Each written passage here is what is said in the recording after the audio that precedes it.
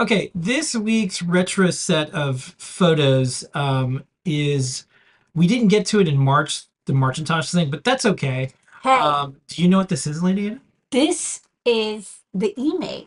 Yeah. Did you have one Right? of these? I never did, but it was definitely like Where were you a 20? weird Where were you 26 years ago? Where were you in 1997? 97. I was in Yeah. high So school. you were in high school, so you probably didn't need one of these at the time, or maybe you did.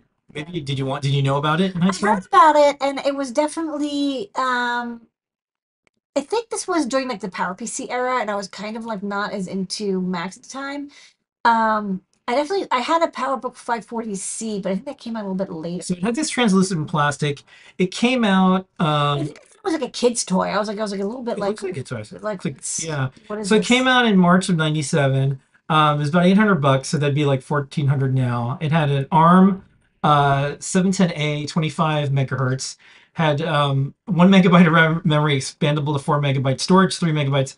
Display was 480 by 320. This is basically a Circuit Python I computer know. that we're probably gonna end up having. 25 megahertz. I mean, yeah. We'll be able to reproduce a lot of functionality. The only Newton that had a built-in keyboard, you could get keyboard Yeah, accessories. this was like a super new. I really just wanted like a power book, so I got a power book instead. Yeah, it had an internal memory expansion slot inside of it. You had Yeah. to, get inside of it, and kind of neat. It was meant for classrooms. Um, it it got canceled in 1998, along with the entire, Apple It did not last very product line. long. Yeah. But I like this aesthetic. It's really nice, and ours works. So this It's is very cool. yeah. So that's It's a very interesting style. I mean, it was like, they did like the candy clamshells as well. Did yeah. they do some other candy clamshell? Well, the MacBooks. You remember the little iMac, Yeah, the yeah, yeah. iBooks, the iBooks. The iBooks, yes. So that was like the same timeline, right?